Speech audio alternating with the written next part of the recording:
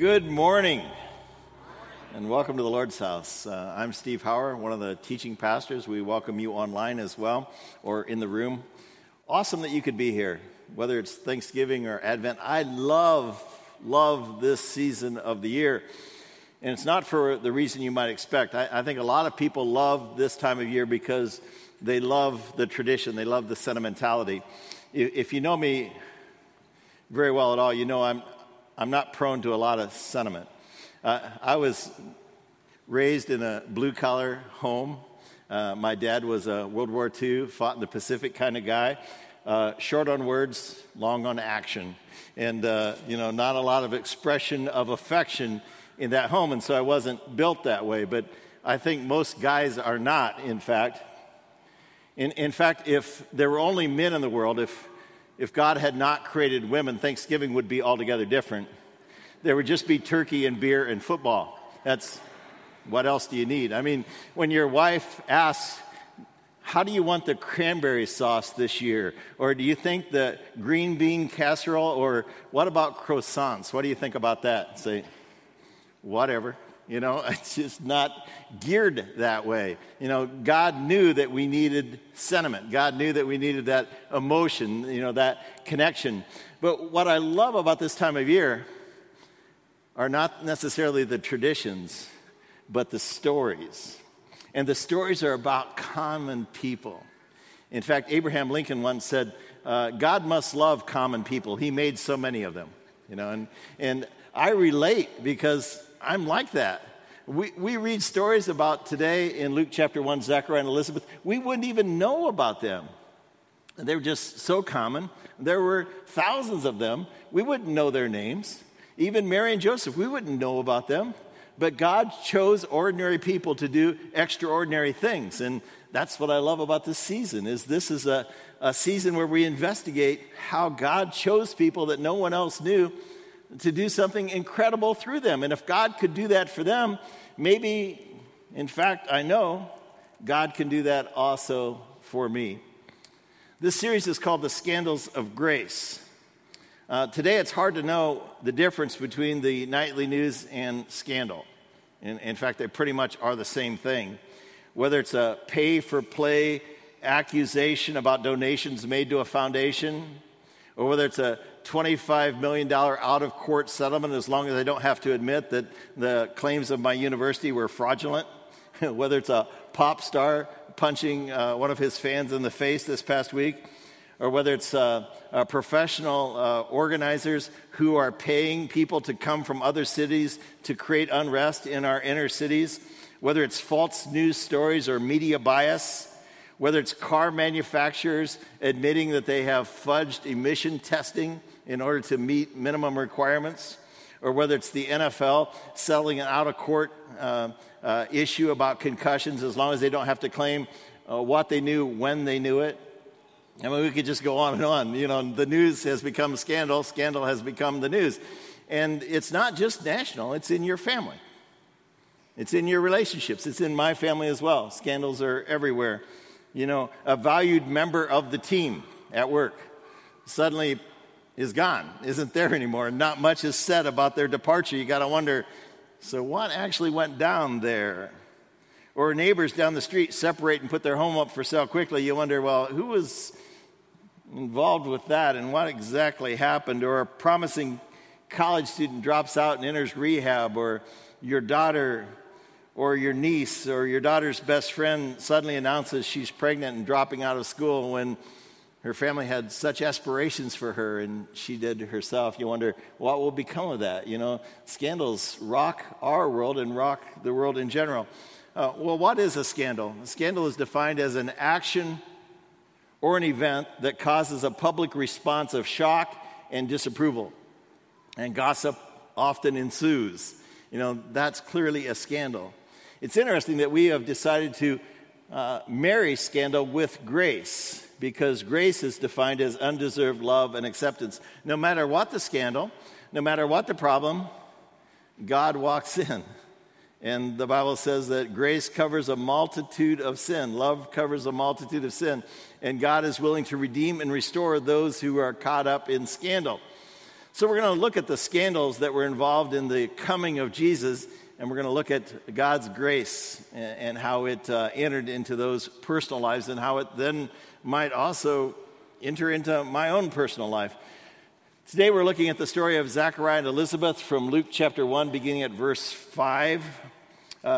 You may not know, those sound like Old Testament names. It was kind of an Old Testament era still until Jesus came into the world, but this is actually told in the New Testament by Luke, the same guy who says, that Jesus was born in the city of Bethlehem. Zechariah and Elizabeth were the parents of the one that God chose to prepare the entire nation and to prepare us also for the birth of Jesus. Jesus wasn't the first to arrive. First he chose this kinsperson named John to be born a few months prior, and he came preaching a message of repentance, preparing the people for the Savior who would come. And when his mission was fulfilled, he said, now Jesus must increase and I must decrease. My purpose has been fulfilled. And so he prepared people for the coming of Christ. And this is the story of the promise to his parents about his pending birth, John the Baptist, from Luke chapter 1, beginning at verse 5. In the time of Herod the king of Judea, same Herod who was king when Jesus was born, because Jesus was born only a few months after the birth of John, there was a priest named Zechariah who belonged to the priestly division of Abijah. His wife Elizabeth was also a descendant of Aaron. And Aaron, of course, was the one who raised up a tribe of priests. Both of them were righteous in the sight of God, observing all the Lord's commands and decrees blamelessly. Before God, there was nothing about these people that was not to be admired. But they were childless because Elizabeth was not able to conceive, and now they were both very old. Once, when Zechariah's division was on duty and he was serving as a priest before God, various divisions chosen at various times of the year would come up. He was chosen then out of his division by the casting of lots, according to the custom of the priesthood, to go into the temple, and he would be the priest that day who would burn incense for all the worshipers who had gathered. And when the time for the burning of incense came, all the assembled worshipers were praying outside the temple. They couldn't get in the temple. It wasn't like this. The temple was a small place, but they gathered in the courtyards while one went in and made offerings for them. Then an angel of the Lord appeared to Zechariah, standing at the right-hand side of the altar of incense. Can you imagine? The shock of an actual heavenly being in there with him.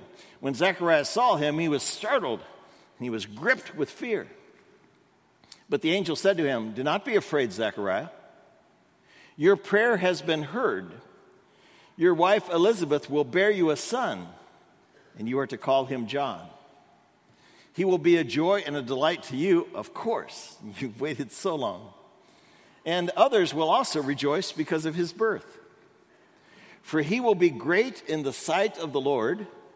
He is never to take wine or other fermented drink. He's going to be dedicated servant to the Lord even before he's born.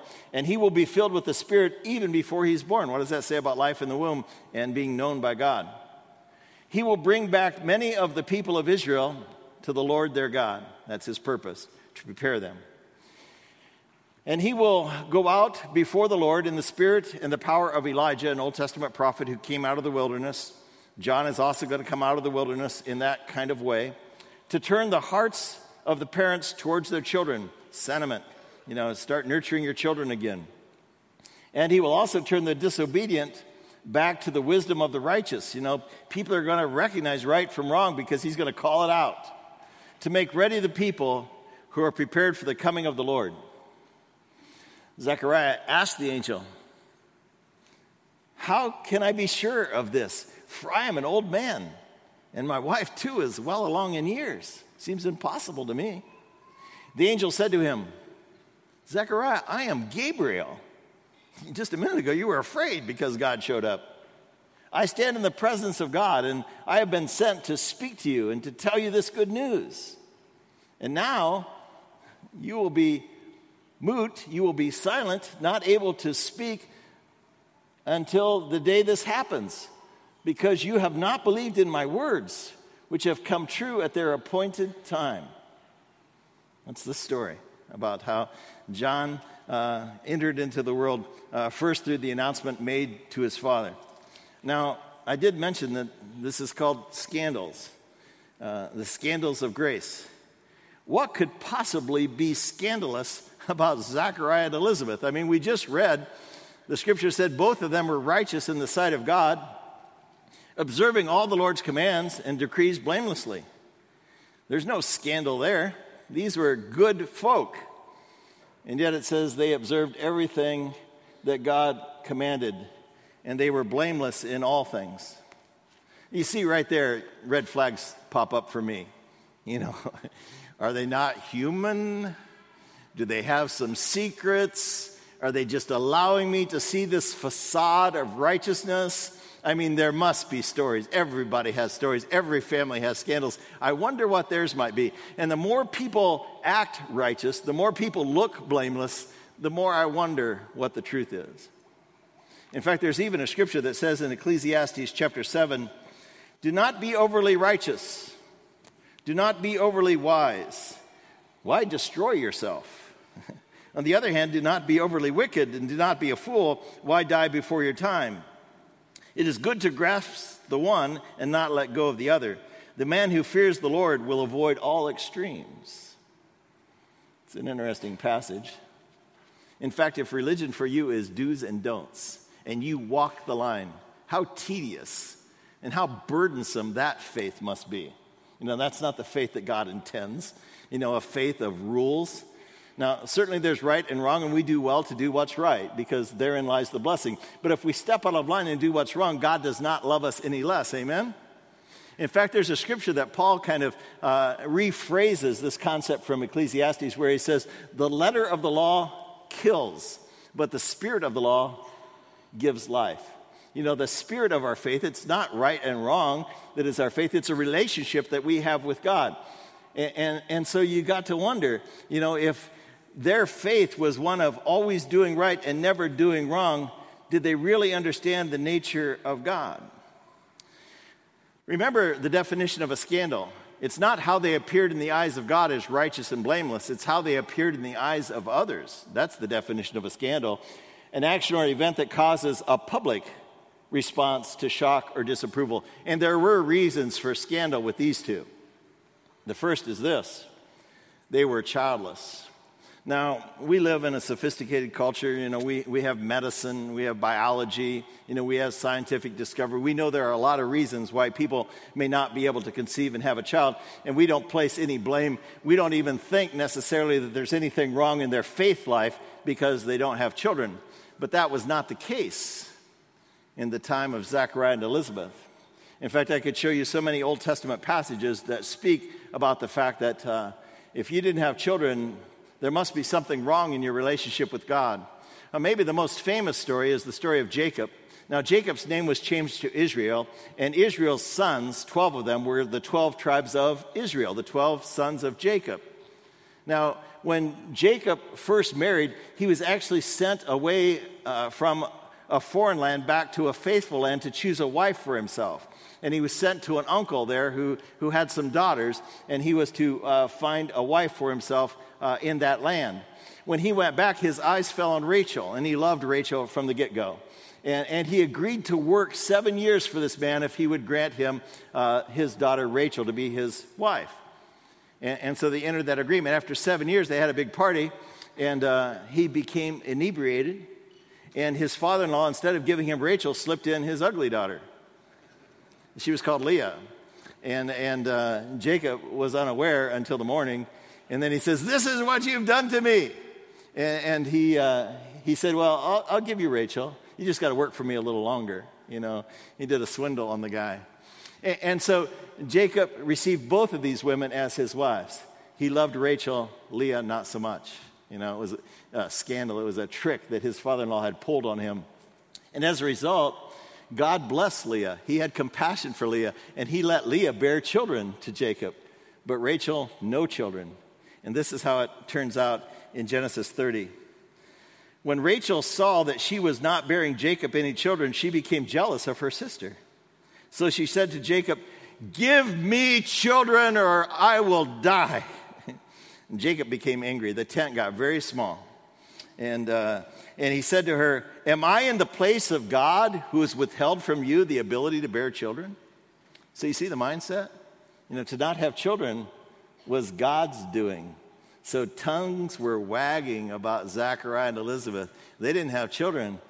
What had they done? What offense had they given to God that God withheld from them the very basic blessing of man and wife? In fact, there's another passage that we actually sent on an old-fashioned Union telegram to our parents when our first child was conceived. When we found out that Carol was pregnant, we made no comment, but the phone soon rang when we sent this passage to our folks from Psalm 127. Children are a gift from the Lord, and the fruit of the womb is his reward. Like arrows in the hand of a warrior, so are children of your youth. How blessed is the one who has his quiver full of them, like arrows. A warrior is confident because he has many. A man is confident because he has many children. They're a gift from God. If you didn't have them, you got to wonder, what's wrong with your walk? There must be a reason. So there was a scandal brewing in the eyes of people, a public response. Secondly, Zechariah had never been chosen by Lot to offer incense before the Lord. Never. Now, a man became a priest if he was born into the priestly tribe of Levi.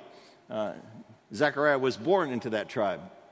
And at age 25, he was designated a priest. You could be a priest from 25 until 50, and then you retired. You could continue to offer advice. You could continue to do ceremonial duties after that, the Bible tells us, but you were no longer required to make the sacrifice.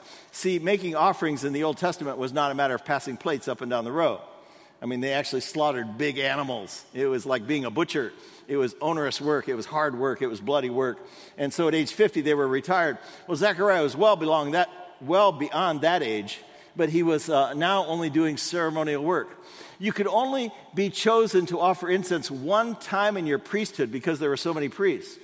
And so his division was chosen to come up and serve for a month. And out of his division, they cast lots. And then they always chose the person the lot fell to offer the incense, on behalf of all the people. Can you imagine he had been passed over? He'd been passed over?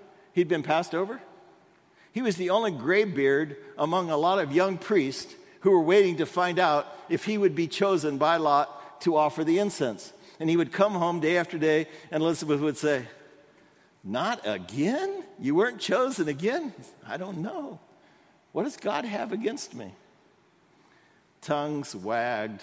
It was a scandal that he had not been chosen. I'm reminded of the Old Testament story of Job. The sufferings of Job, are legendary. When you think about suffering, you think about the Old Testament guy, Job. And his friends came to give him counsel and to give him comfort, but not really.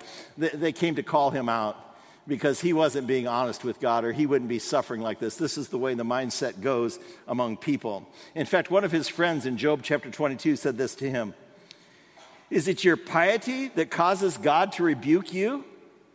Is it your piety that brings charges against you? Your wickedness must be great, Job. Are not your sins endless? Submit to God and find peace with him. If you return to the Almighty, will you not be restored? That's the way people thought. And in fact, he said, I'm innocent of everything you accuse me of. And they said, oh, think hard, Job. There must be a secret. Maybe you don't even know it, but you've done something wrong. You've tinked God off in some way or another. And we think that way too. And so the tongues wagged. They were childless, and Job was just a mockery of the rest of the priests because he had not been chosen. Now, we think the people talked, but I got to tell you that even Zechariah and Elizabeth were a bit concerned. They were personally affected by the scandal because we are later told when Elizabeth does become pregnant, miracle of miracle, the word of God and the promise of God was fulfilled. She said, the Lord has done this for me.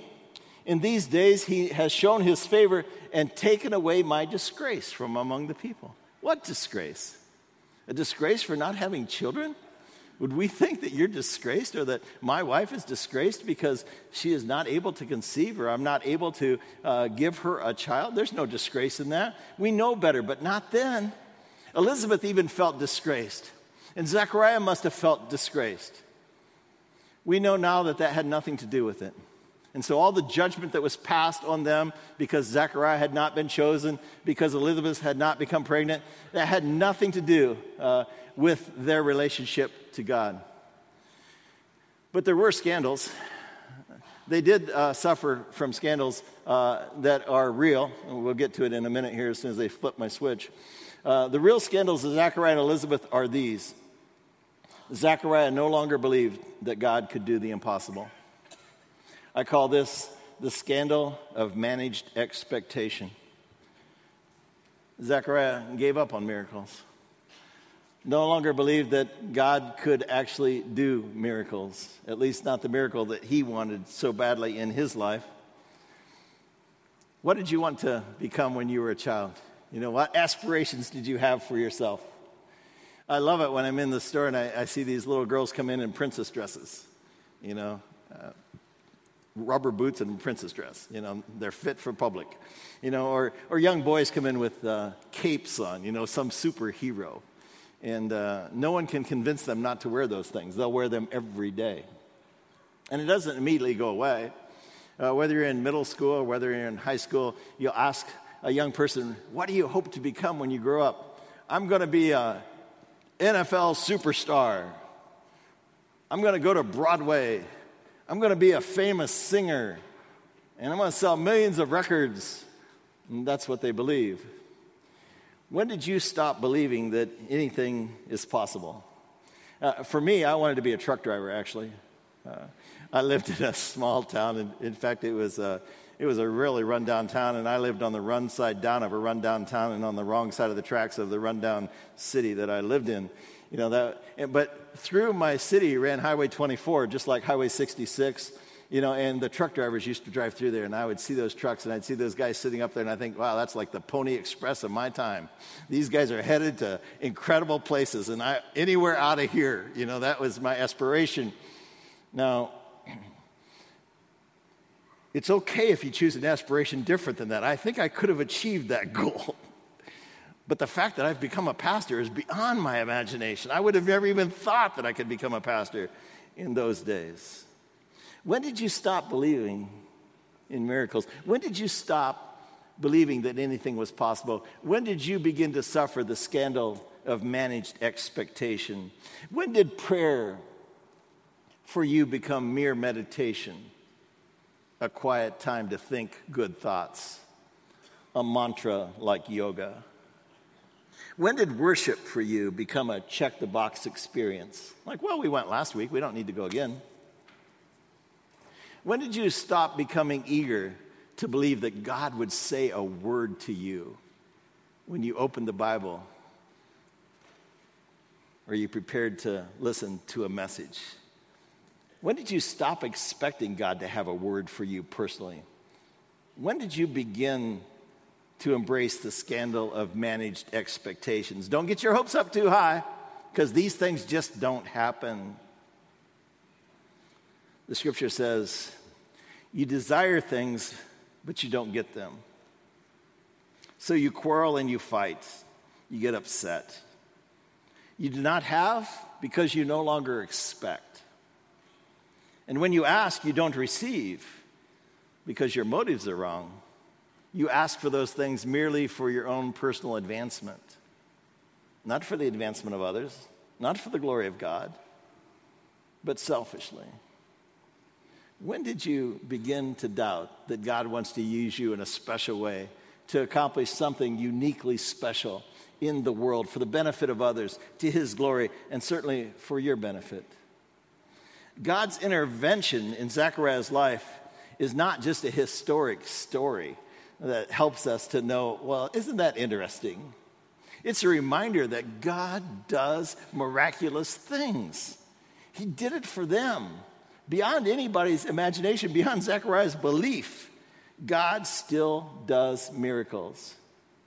The whole Christmas story is about God doing this miracle of saying, despite your unfaithfulness, I still love you. I'm giving you my son, Jesus Christ. And if I give this greatest of all gifts, and if I meet this greatest of all needs, will I not, along with him, meet your lesser needs as well? Why do you no longer believe that I can do miraculous things? The story of Zechariah and Elizabeth is an affront to the scandal of managed expectations. But that's not the only scandal. Zechariah and Elizabeth began to believe the lie that faithfulness doesn't matter. your faithfulness doesn't matter. You're no better off if you're faithful or if you're unfaithful. I call it the scandal of divine detachment. God has removed himself. Either he doesn't know about me or he doesn't care about me. My faithfulness doesn't even matter to him. Really? It goes to the question of motive. Are you faithful because you want to get something from God? Is that a wager that you're laying so that he will pay, some dividend? Or do you believe that faithfulness has its own reward? And God isn't like us. God is so much greater, but we should aspire to have the attitudes that he displays towards us. The Bible says, God doesn't give because we're so faithful to him. It says in the Sermon on the Mount that God causes, Jesus said, his Father causes the sun to shine and the rain to fall on the fields of the righteous and the unrighteous, because that's who he is. Do you practice righteousness because that's who you are, regardless of the response that you get from it, regardless of whether it's a blessing that you receive or only more trouble? Do you behave simply because this is your nature, because this is your character, and faithfulness is its own reward? God does recognize the faithful. In fact, all of these stories that we're going to be focusing on before the birth of Jesus are a reminder that God knows your name and your faithfulness matters. Zachariah and Elizabeth were nondescript priest and wife, lived in the hill country. Doesn't even tell us what city they lived in. Mary and Joseph lived in a place so far removed from Jerusalem. Later, when they said, we've met the Savior, Jesus from Nazareth, Nathanael said, nothing good comes out of there, nothing. But God knew that it did. God knew they were there. God knew their name. God cared about shepherds. No one cared about shepherds. Shepherd was a job anybody could get. But God realized they were important. These foreign dignitaries, God brought the message to them that the Savior was born. It wasn't a message reserved only for those who knew him, but also those whom he would want to know. God does know your name. The Bible also says in the Sermon on the Mount that he knows the very number of the hair on your head. He knows when a bird falls to the ground. And he causes weeds that grow up to be beautiful, even though they don't matter and they're burned in the wood, burned in the fire. If he does this for insignificant things, won't he do so much more for you?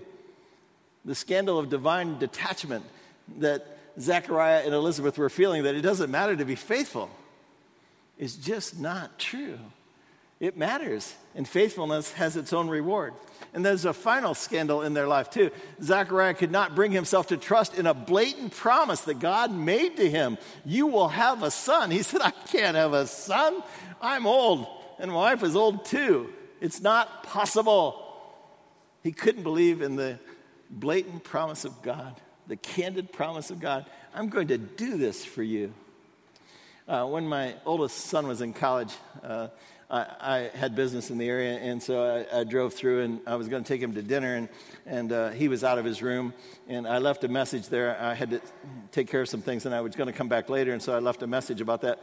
But I also noticed some note cards on his desk because he was studying languages at the time, became a pastor eventually, and I turned one of his note cards over, and I wrote on it, because I knew he was struggling with the rigors of academia, and I wrote on that card, whether you believe you can or you believe you can't, you're right. Whether you believe you can or believe you can't, you're right. And I entered into his office many years later when he was already a pastor, and he still had that note card. He had it taped to the computer screen in his office. I thought, wow, I kept that all these years. And then just a week or so ago, we were out in Idaho where he pastors now, and we threw his oldest daughter out of her bedroom because grandparents take precedent over the oldest daughter. And so she had to go sleep in a bunk bed with her youngest brother. Imagine that, being a teenager and all. And yet on her wall was this statement in a plaque that he had found. It says, there was once a girl who believed that she could, and so she did. That was interesting, that he was passing that attitude on. Your perception becomes your reality. The scandal of the empty promise. Zechariah no longer believed that God could fulfill his promise. You know, if we can will our future, how much more can God accomplish our future by virtue of his promise? There's a scripture in James chapter 1 that says, when you ask of God, when you pray to God, you must believe that he can accomplish these things. If you doubt, you're like a wave that is tossed this way and that way by conditions that you find yourself in. That person should not expect that God's going to do anything for them. You know, when we pray and when we act on God's promises, those promises can become reality in my life because I know this about God. I know that he loves me, and I know that he's almighty creator of heaven and earth. So I know that he can do whatever I ask. It's like going to a father or a mother who loves you, or a friend, and you just say, I'm facing this. Can you help me? And they say, I will help you. You don't know how they're going to help you, but you know it's handled. You know it's going to be taken care of because you have that relationship with them. That's the way we should be in our attitude towards God. His promises will be fulfilled. Maybe not in the way that I expect or not in the way that I dictate, because I am not God. I am not God. He is God. But I know he's going to handle it because he cares for me and he has my best interest at heart. The Apostle Paul came to believe this and came to understand it and teach it when he said, I have learned to be content no matter what my conditions of life. I've learned to be content whether I have nothing or whether I have a lot. It doesn't really matter my circumstance.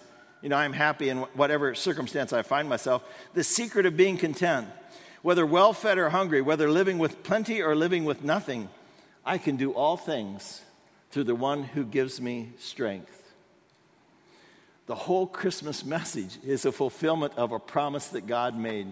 When Adam and Eve brought sin into the world, he said, I'm going to deal with this. I'm going to bring a Savior. And the entire Old Testament is a prophet after prophet saying he's going to do it. He's going to do it. And now we're seeing the fulfillment of the promise that God made. What promises has he made to you that you're no longer picking up on, that you no longer believe?